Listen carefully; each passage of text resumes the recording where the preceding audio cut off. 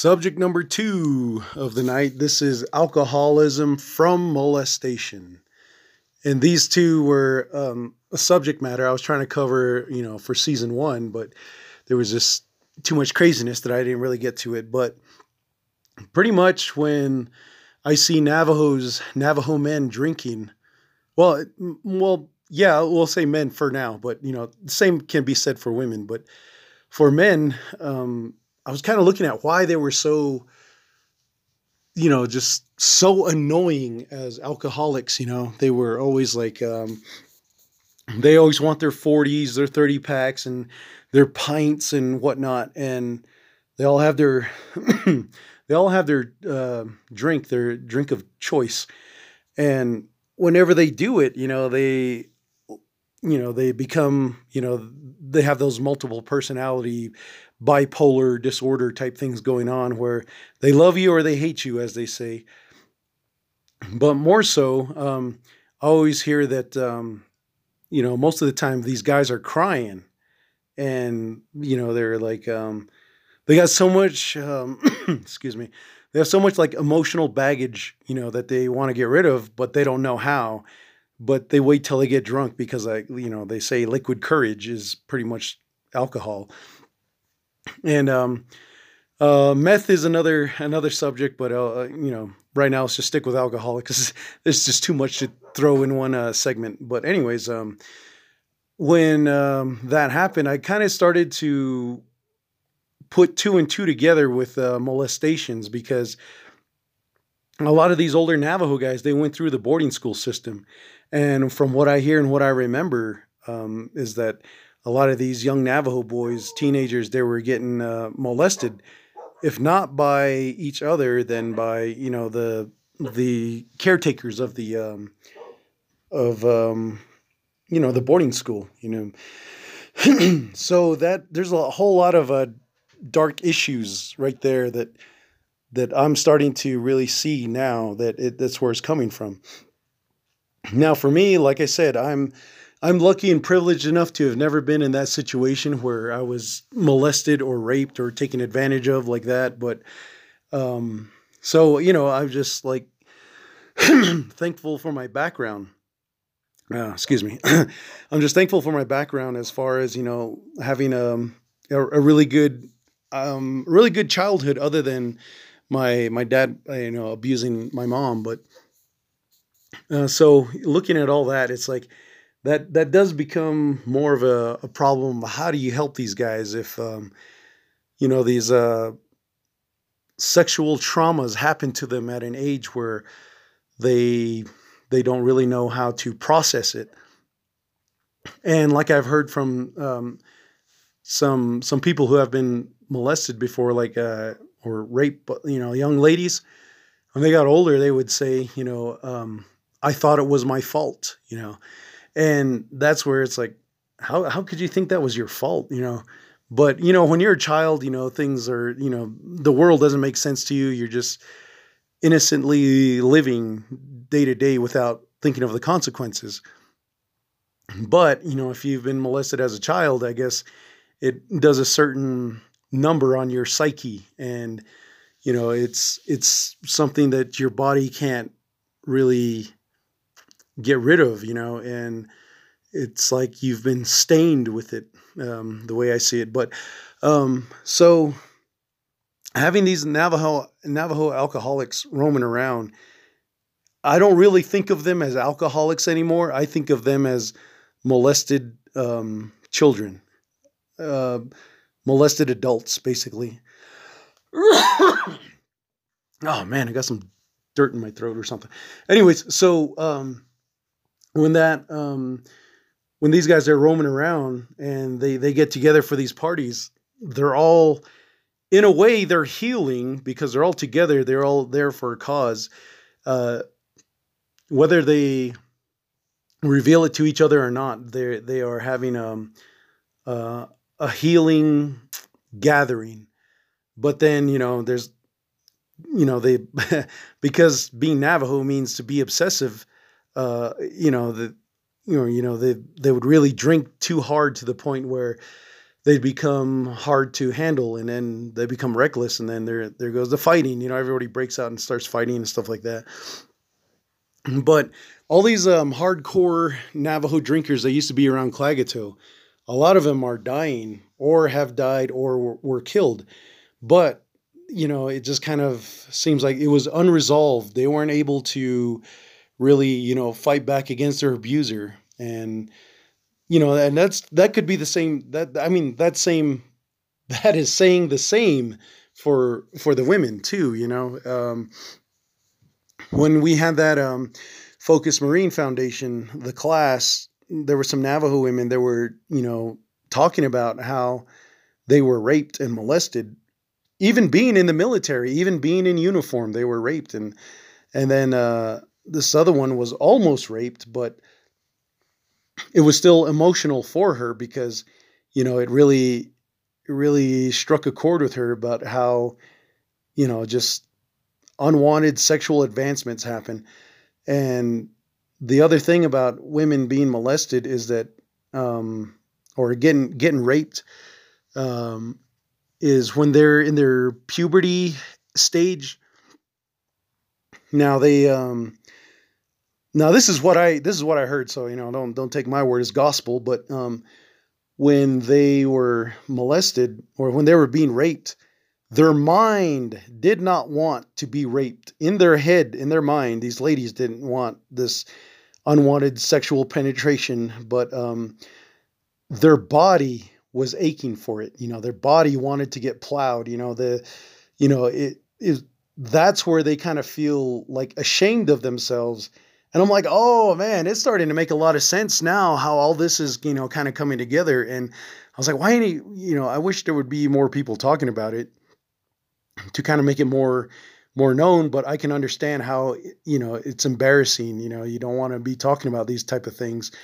But I'm kind of hoping with Klagetoh Veterans Podcast, at least it gets out there. It hopefully it does start a conversation where somebody says, you know what, yeah, that's what happened to me. I better tell my parents before I get out of hand with it, or I better go consult someone who can do something about it or help me heal. That's where I just kind of figure, these were some of the things I wanted to talk about for a while because, as much as I like talking about paranormal and ghosts, monsters, skinwalkers, aliens, there are some real deep subjects here as far as, what happens to the human body, the human condition, what we live through daily. And then to have this coronavirus thrown in by the government, I don't think it really changed anything, but mentally the Navajos did get scared. They were all frightened about it. And physically, they still kept doing like the same thing they were already doing anyways. Like it never, the pandemic never even happened. All it did change was like traffic flow. And because a lot less people were traveling during those times only because they didn't want to get, pay these fines and stuff like that. But as it turns out, there were still a lot of people running into town and going into, driving across the res to get from one location to the next. So it never really, like I said, it only really stopped the flow of traffic. Excuse me. But then also at the same time, it caused drivers to drive crazy. So which I've covered that subject pretty much a lot of the times. But yeah, so, this whole thing with molestation and alcoholism, it just kind of makes me sad when when I think about like my own relatives, the adult men I admired as a kid, like, oh yeah, that's a real man. That's who I want to grow up to be like. But then, to see them drunk and then they're like uncoordinated and then they're sitting over there crying. It's like, I don't think I want to be this guy's. I don't think I really want to have him as a role model to look up to. So that's why nowadays when people are asking me, how come you don't drink? Or, oh, I didn't know you didn't drink. I was like, yeah, I try to think of a simple way to explain it without having to get too detailed. But at the same time, I just figure, if they really want to know, we'll set time out and talk about it. But for the most part, I just tell them, nah, I just don't like the way alcohol tastes. And I don't like the fact that, the stigma that it has over Native American men, especially Navajo men, is like, oh, there's a bunch of drunks. They're a bunch of drunk Indians.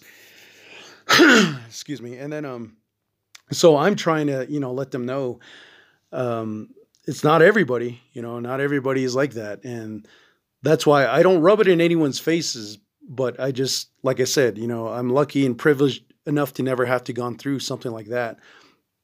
But as I do the research, I'm, seeing the emotional and mental and spiritual toll it takes on people. And that's where it gets pretty, it gets pretty heavy after that, So after all this time, looking at all these people that, that are like over macho and trying to be beyond an alpha male when they're sober, then when they're not sober, they're, they show their true selves, they're just afraid and scared and still hurting. Excuse me. And then, like for the others that have the opposite effect, when they get angry, when they drink, some people like, oh, don't be around him. He gets great. He gets crazy when he drinks. He's always going for his gun or he's always going for his knife. And so, it's like, well, then that's someone that you need to sit down and talk to when they're sober and say, hey, look, man, this is how you reacted last night, or record them and say, what do you think about that, man? Why were you doing that? I remember one of my older brothers, he was like that. And I was telling him, I said, man, why do you keep drinking like that? I said, last night you wanted to fight me? And he goes, no, I don't remember. I said, well, dude, just so you know, man, I don't want to fight you.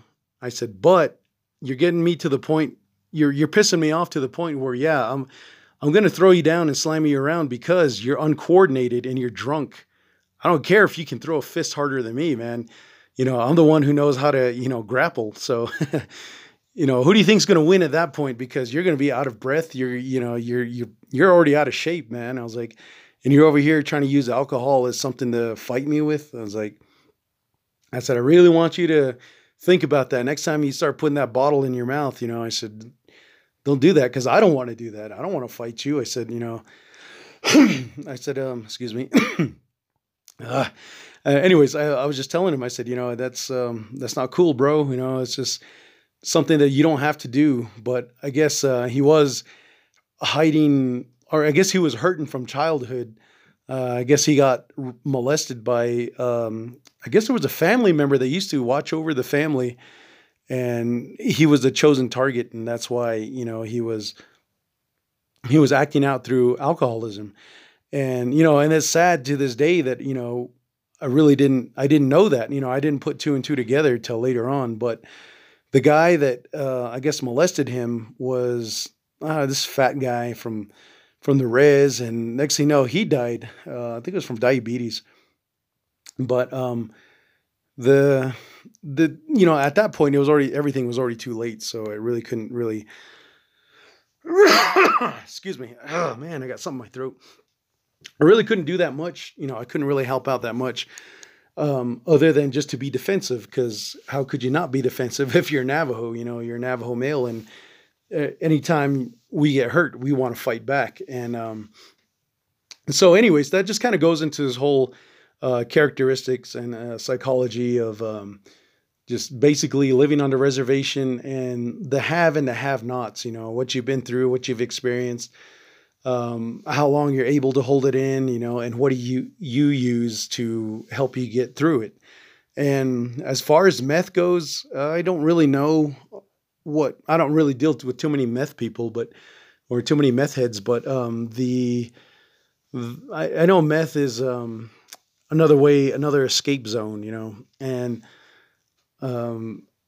alcohol is just it's more convenient. It's legally there for consumption. On the res, it's illegal, to sell, but these people are still going to bring it in no matter what. There's bootleggers, a booming business on the Navajo Nation, and they're more worried about the coronavirus. It's like, still, then it's like, oh no, we're not worried about the coronavirus no more, because now we can worry about the Delta variant. It's like, oh, what the hell ever, man. Yeah, go ahead, do your stupid shit, But the fact that remains is the issue of having molesters still roaming about the reservation. It's still something that's not addressed. It's still a problem that's not solved, and that's why when all this stuff about the CDC and the healthcare, not the healthcare, the what do you call those stupid morons? The health people that are putting up these regulations on the Navajo Nation. It's like, yeah, all right, well, you saw the problem, you see an issue, you're trying to fix it. Yeah, more power to you. But what are you really doing about these molestation problems? What are you really doing about these, alcoholics?